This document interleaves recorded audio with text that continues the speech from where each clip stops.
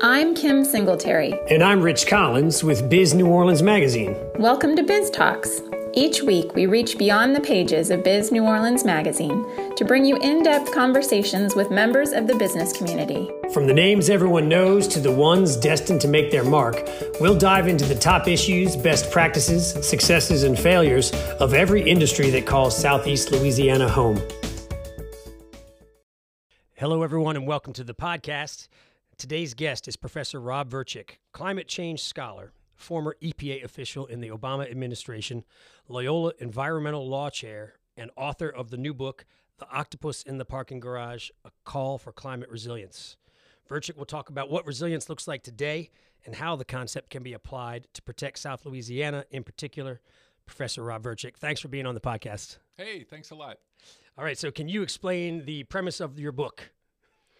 Yeah, well, so it starts out with a story, right, which is the title, The Octopus in the Parking Garage, and it comes from an actual event that happened back in 2016 in Miami. This guy, his name was Richard Conlon. He lived in a really fancy condo complex on Biscayne Bay in Miami, and he walks out into his elevated parking garage, and he sees a big pool of water by his car, and in the middle of that pool is this big, undulating, completely alive octopus. Oh my! Right? And he starts taking pictures, and it goes viral. Right. And that's how I first learned about it. But the basic problem was it was a climate change story. Right. What happened is there's a drainage conduit that goes from the garage down into Biscayne Bay. There's this unfortunate cephalopod down there who's trying to get some food at the entrance of that, or the exit of that drain. And a big king tide that was amplified by sea level rise pushes him unexpectedly all the way up to the drain and into the parking lot. Wait, so what's a king tide? A king tide is an extreme seasonal tide that occurs because of the way of the phase of the moon and so on. Got you. And so they got the animal out. They got it in a bucket and back in the bay. Oh, that's good. The octopus lives. The octopus lives, and I started to think. A friend of mine and I, another colleague at Berkeley, we wrote an op-ed for the Miami Herald about this, and what we said is that the octopus is an 8-arm alarm bell for climate impacts. Because if we can't keep octopuses out of parking garages, what else can't we do? That's what I thought. Right. And so this ended up turning into a larger project about building resilience and preparing for climate impacts all over the United States. And so this book has chapters on wildfire, coastal restoration, chapters on coral restoration, right. Diving in the Keys, which I did to do some research on this, and just all kinds of ways that we not only can, but are adapting successfully to climate change. And so this is something we can do if we set our minds to it. Right. We have the technology, as they say. We just have to have the mindset, and that's what this book is about. Understood. And I saw that you write that it's important, obviously, to solve the problem in the long-term view with reducing emissions and all that. But in the short term, we have to deal with the effects that are here now. That's absolutely right. Yeah, it's not a contest between whether you're going to reduce greenhouse gas or whether you're going to adapt to climate change. You do both. You manage the risks that you can't avoid. And then you also try to avoid the risks that you can't manage. All right, well, that's obviously very relevant to life in South Louisiana. And I'm curious, you have a prestigious career that's taken you all over the place. Now you're here. You're based in New Orleans. Did you come here by choice? Did you want to be on the front lines, or how? Oh, I definitely came here by choice. Yeah, I came here in 2004. There was an endowed chair in environmental law at Loyola, which I was happy to be hired for and love. Working on the issues related to that. I came here in 2004, which, if you're counting, was about 9 months before Hurricane Katrina. And so we went through the whole thing. My house was underwater like so many other people's and all of that. And we evacuated, and my kids, went to school on the West Coast for a while and then came back. But when we decided to come back, and it was a deliberate choice, I thought to myself, I am going to spend the rest of my career working on preparing for climate impacts, and so I have actually had the opportunity to help develop a nascent field in disaster law and climate change adaptation. written a lot of books with a lot of really great people on that. This is my first book for a popular audience. Oh, it is? Okay. Yeah, and I want to move this conversation forward. This is what my career and the rest of my professional life is about, is about preparing for climate change.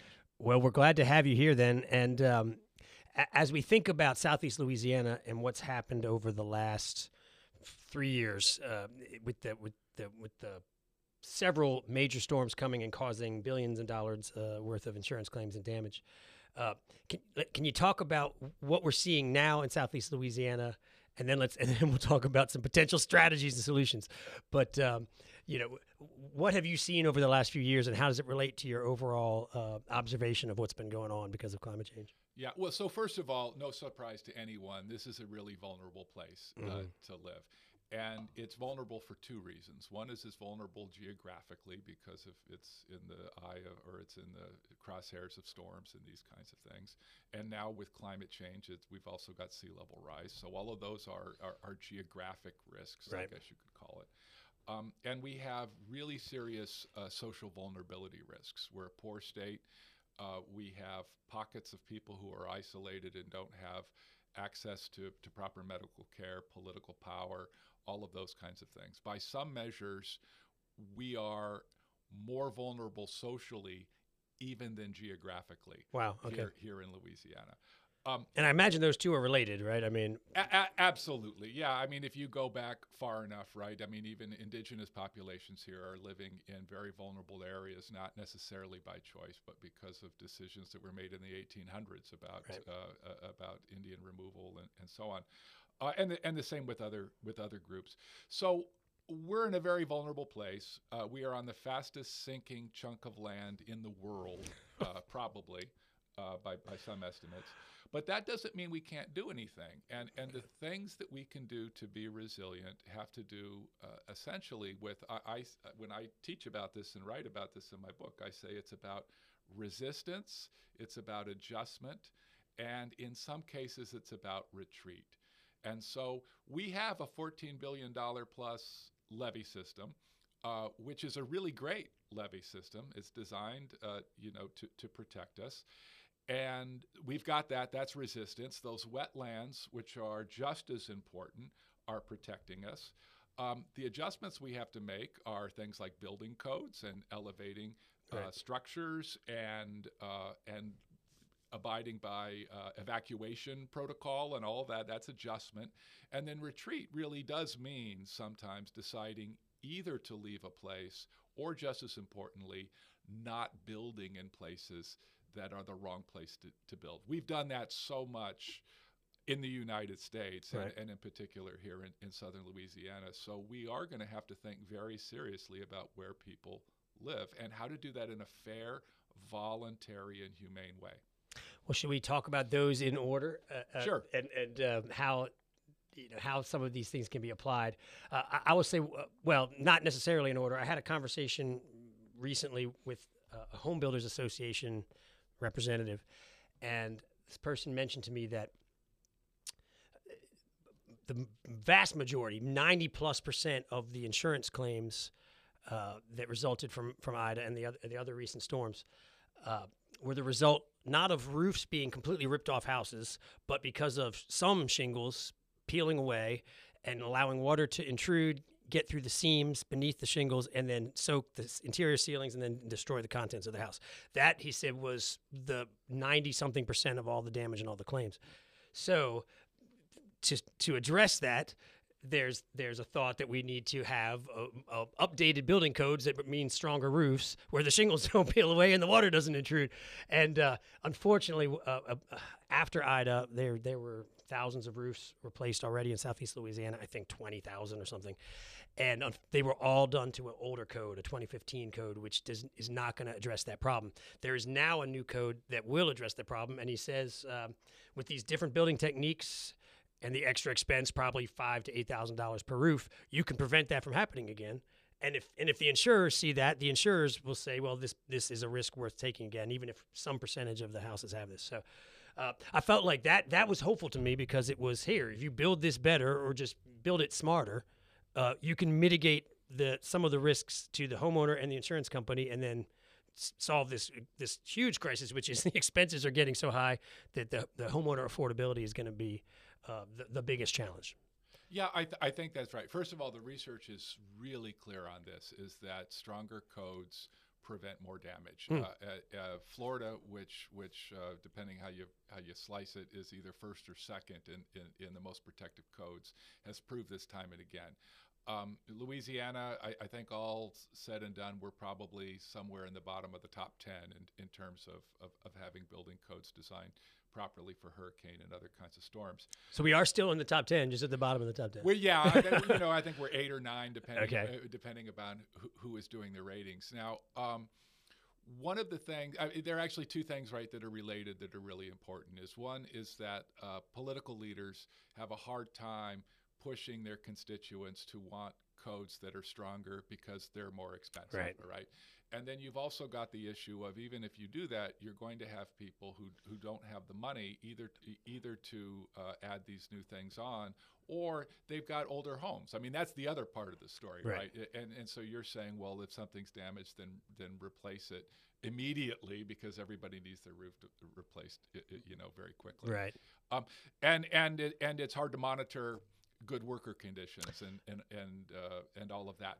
So the bottom line is, I think you need stronger standards. You need, just as importantly, really good training of the people who are going to be involved in the construction, and good monitoring. And actually, where Louisiana falls down in these ratings that I'm telling you about is they lack the capacity to train the people, and to verify that people have been trained. And so those kinds of things are just as important as the standards. So that's a system thing right there. It's just that's right. Figuring out a way to train and monitor the process of putting in the stronger, more resilient construction methods. That's right.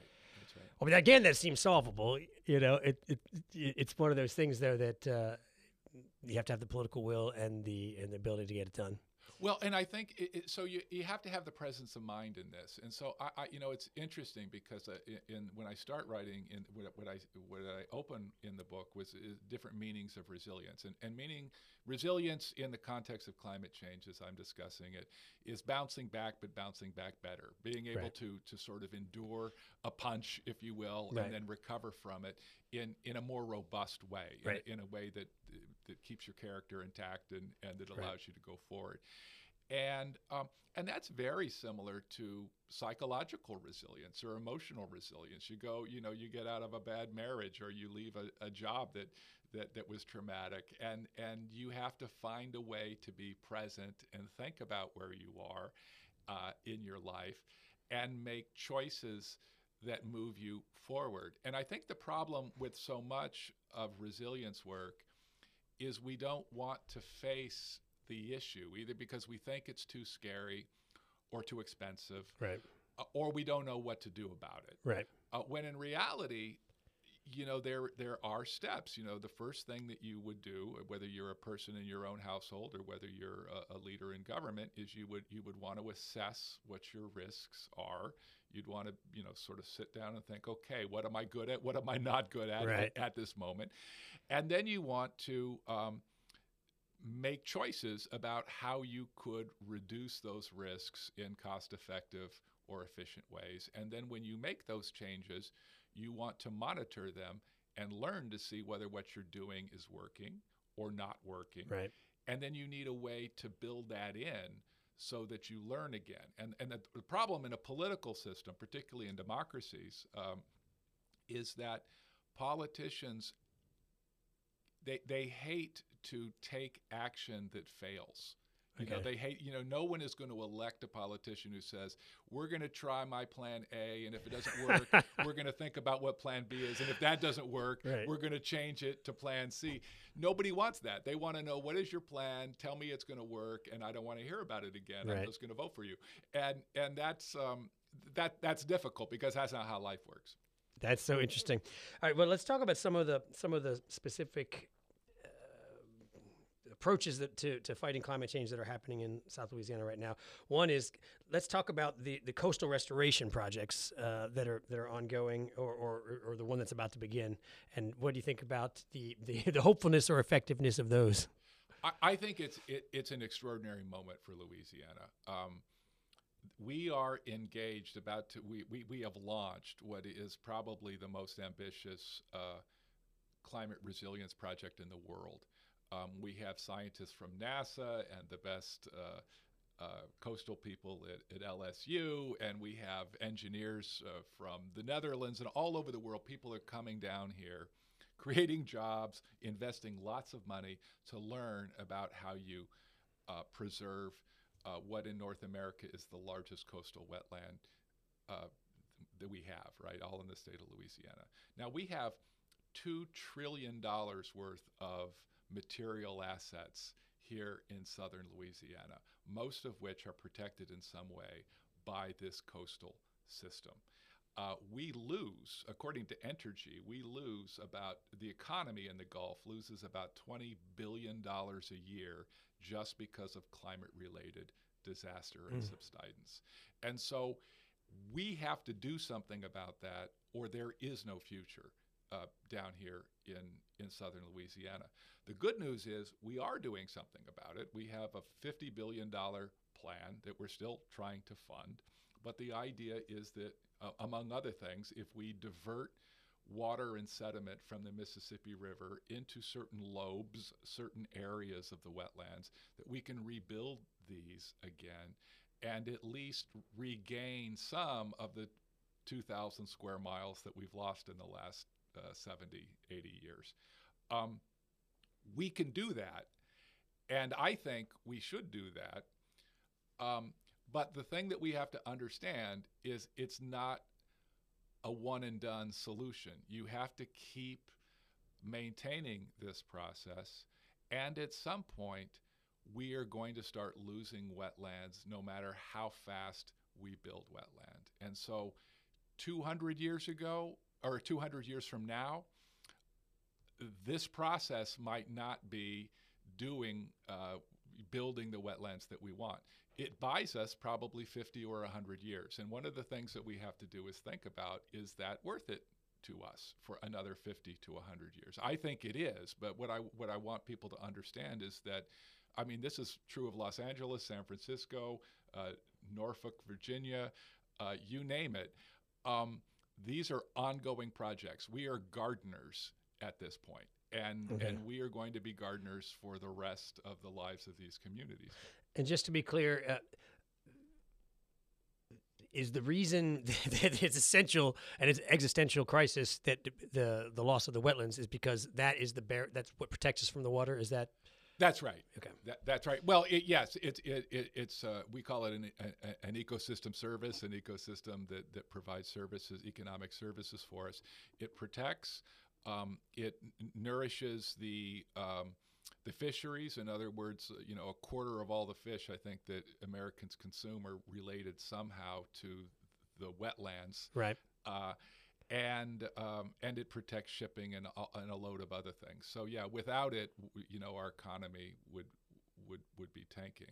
And right, it's not just necessarily the buffer from the storms; it's also all the other economic benefits that the wetlands provide. Yeah, and this incidentally is, I don't want to be woe is me about Louisiana, because this is the story of the United States. There's a study out of Stanford just very recently that said that. By the end of the century, if we don't do anything to address climate change, the U.S. economy will lose $500 billion a year. And that is about as much as economic growth, right? Which is to say, if we don't do anything at the end of the century, our economy doesn't grow because we're losing so much. Right. Now, the project we're talking about, by the way, is this is the Mid-Barataria Sediment Diversion Project? That's part of that project. Okay. Yeah. Mm-hmm. So,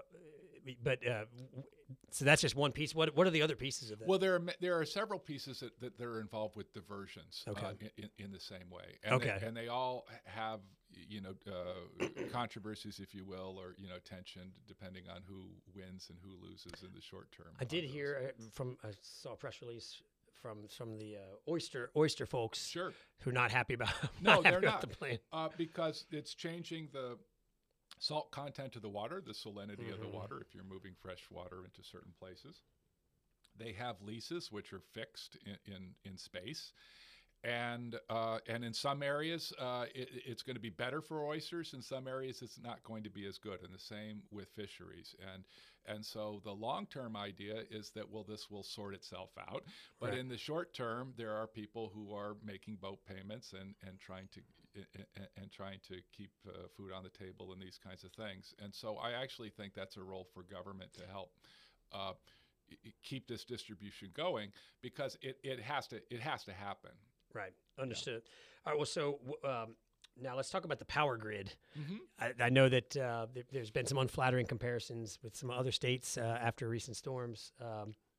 You know, you get that frustrating feeling where you feel like we end up on the bottom of all the the wrong lists. But so what condition is our power grid in, and what do we need to do to prevent another tower from falling in the Mississippi River the next time we have a hurricane and losing power for 3 weeks? Yeah, well, the power grid in the United States is very vulnerable to climate change. And incidentally, I've been doing work in Australia on this too, and I'm here to tell you that their power grid is vulnerable to climate change too. You know, wildfire and storm and floods and the rest. So again, it's not like there's anything special about us.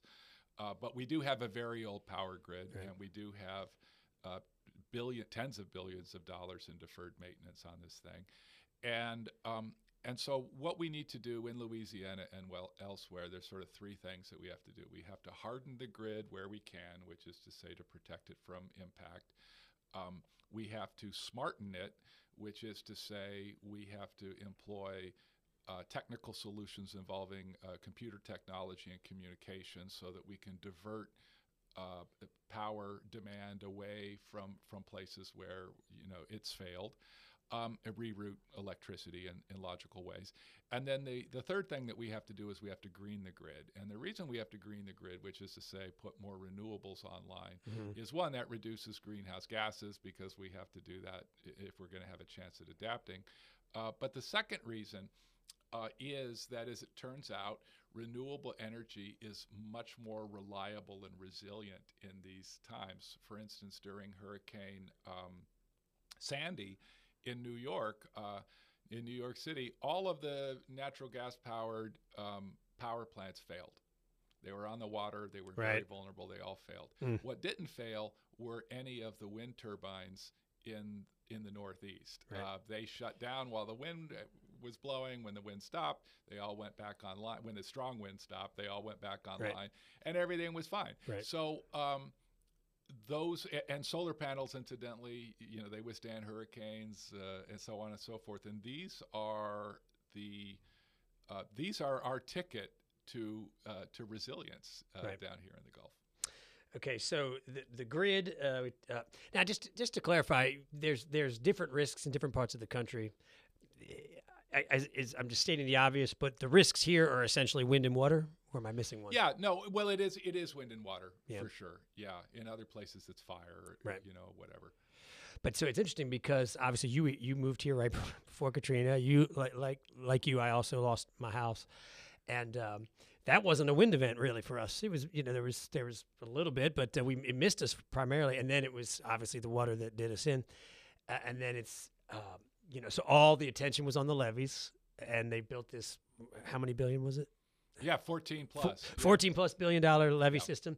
That's great, and that's the one bit of.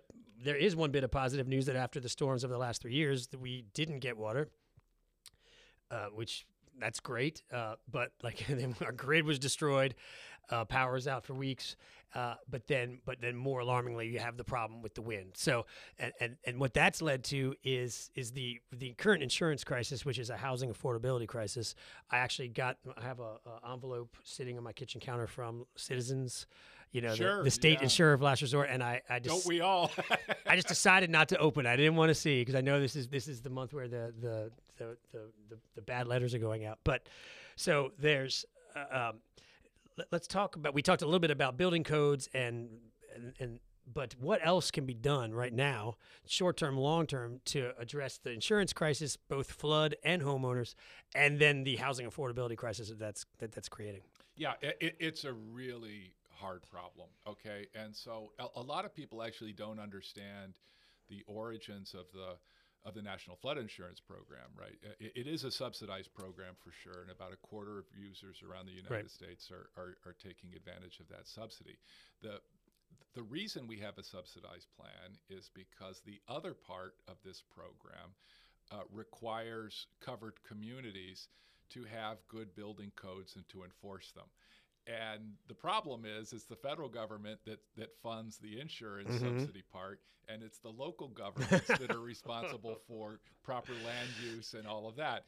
And so those two things don't always work together. Right. And the history of this program is that local communities have not been as good at promoting good building codes and enforcing land use restrictions and so on. And so they've made their people more vulnerable, and the federal government keeps paying for it. Right. Right. And so what do you do about that? Well, one attempt is what Congress did. And the reason that incidentally FEMA is changing its mapping systems that people are complaining about down here, they're doing it because Congress told them to. Right. Right. And Congress said, we want you to have more detailed mapping, and we want these rates to go up gradually to get to what they call an actuarial rate, which is the true cost, market rate, true cost of your risk.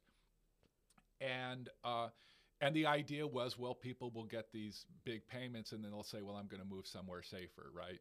Which makes sense if you're an economist, I guess.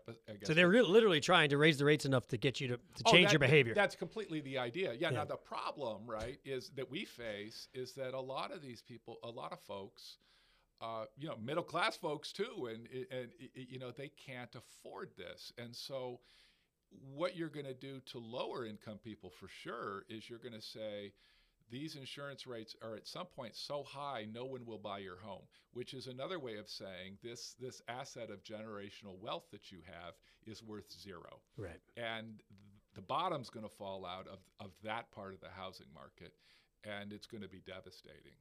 And so what needs to happen is, in the long term, what needs to happen is some kind of way, I think, of means testing some of these subsidies, because you can't just let everybody throw everybody out of the nest at once, right, and those that have wings get to fly and those who don't, just dive bomb. On the other hand, you can't just continue to subsidize everybody, because right, we're tens of billions of dollars in the red in this program, and there's no way to recover from it. When you look at the footprint, like a map of New Orleans, what are the sections of our metropolitan community that they're raising the rates because they want people to clear out? Well, it's generally speaking the places that are below sea level, right? So about half of our city is below sea level, as you know, and there are natural ridges and places like the French Quarter that are a few feet above sea level, or the parts close to the river. And these areas have always been the less vulnerable places to be. But the government, the federal government, the state government, the local government spent a lot of time over the years encouraging people to live in places that just aren't safe. And so my view is that the government bears some responsibility for that too, right?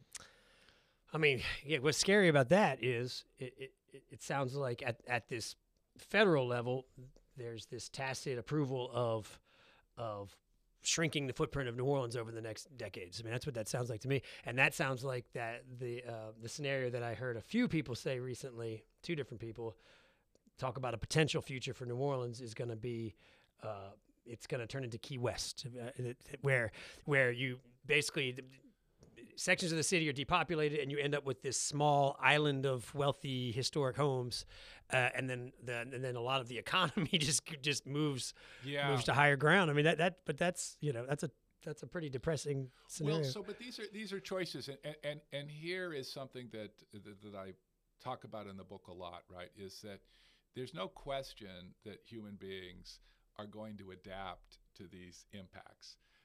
The question is whether we're going to do it in a methodical, thoughtful, humane way, right, or is it just going to happen when people get their insurance bills and just start moving where they want? Right.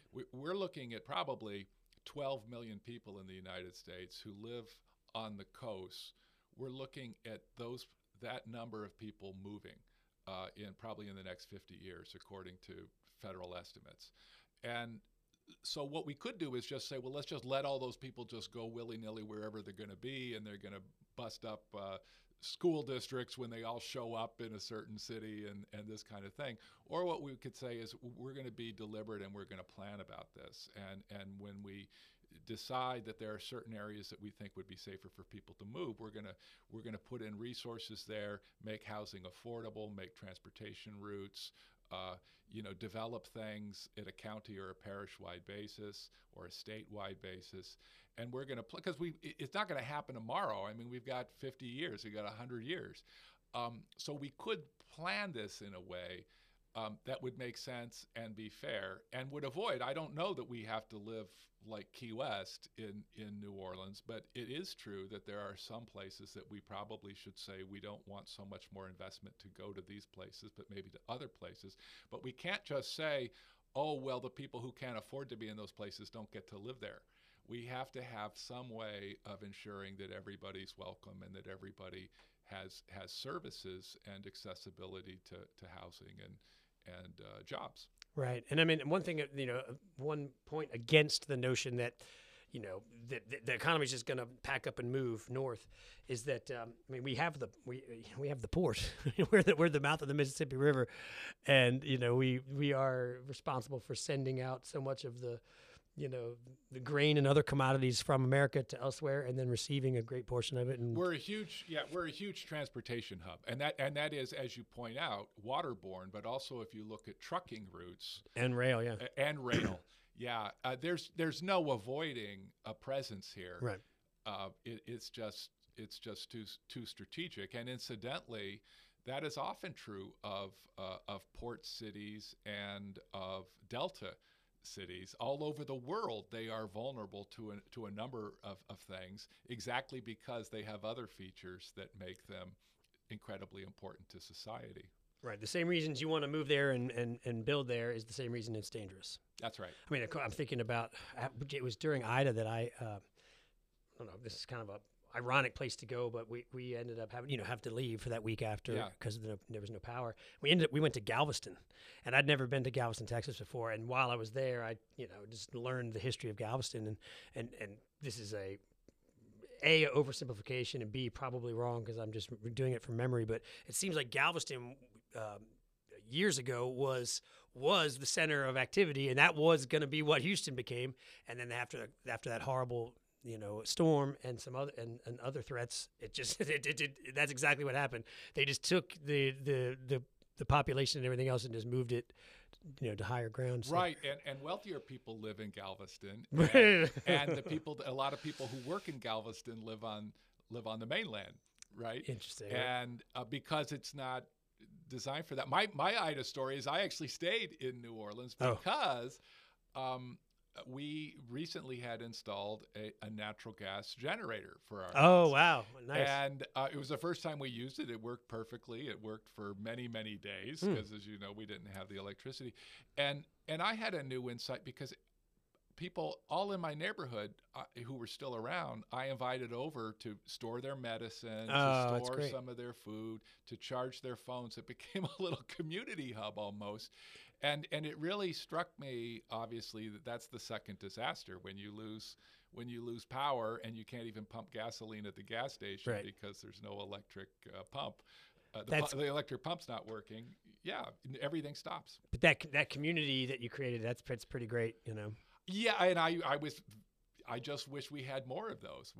There was more ability, and we could do that incidentally with something like microgrids, connected with solar panels or something. If you had if you had a school in your neighborhood that was armed with solar panels that could run independently of the grid, you could power not only a school but maybe part of the neighborhood with something like that. Now there is a group I don't remember the name, so I can't say it correctly, but there's a group working on a plan to have resiliency hubs based on restaurants here in town, where they're trying to make a certain number of places with solar power where you can go and charge and get. I've seen that, yeah, and they were talking about that in Australia where I was doing work, and I happen to know there's a school district in New Jersey that actually, or not New Jersey, yes, New Jersey, that put in solar panels on their buildings, and they use it for classrooms, even when there are power outages, but they also use it for shelters and things like that too. Right, right.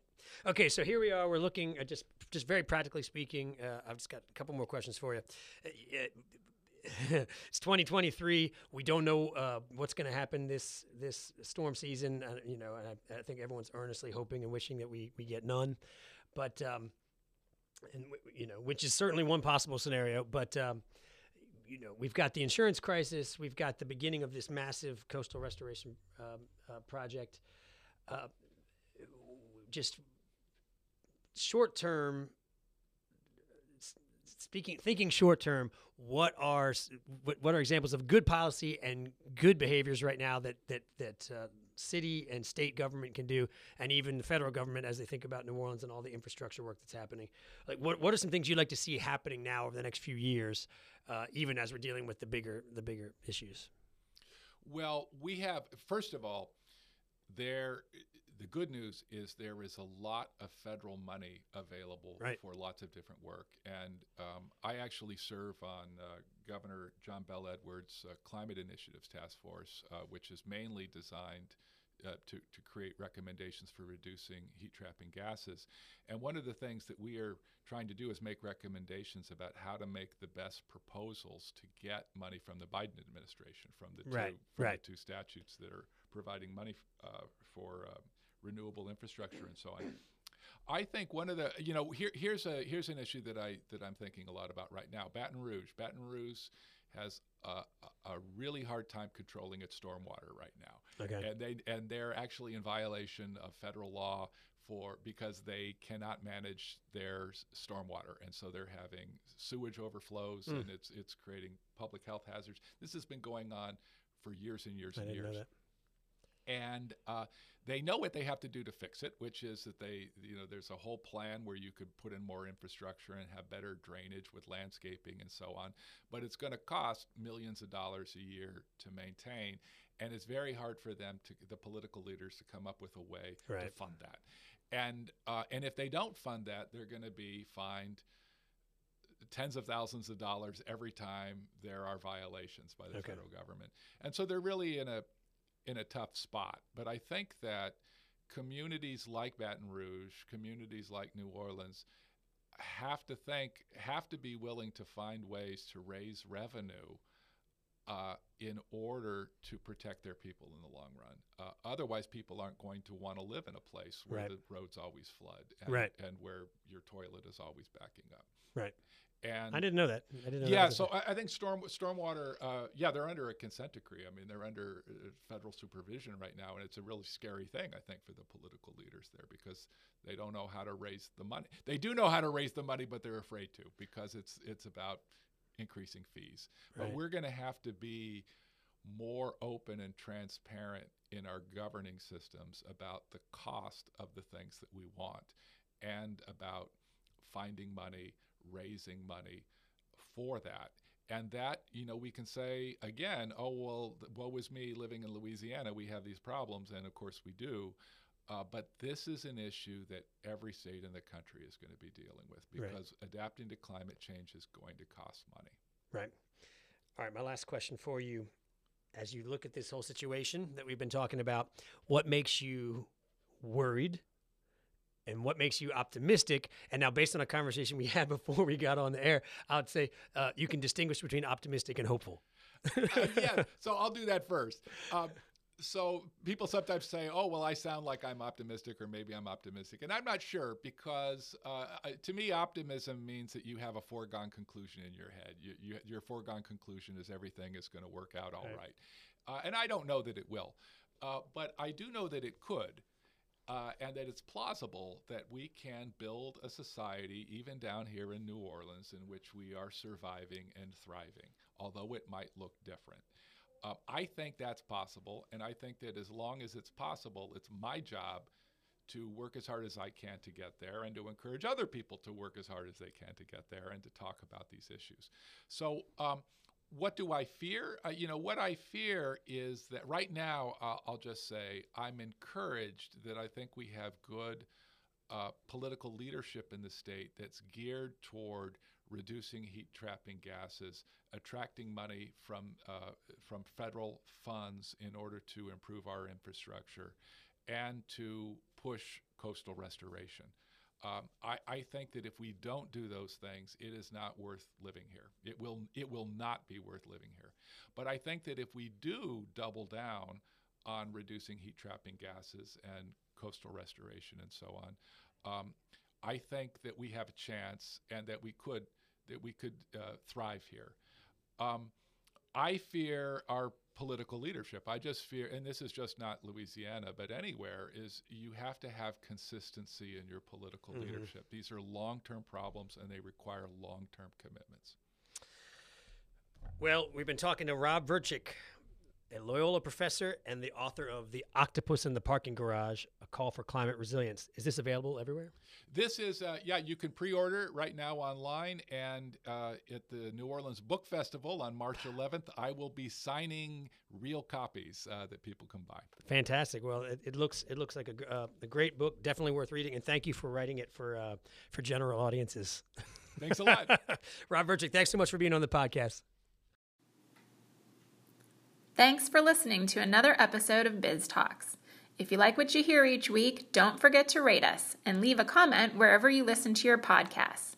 And follow us on social media at Biz New Orleans.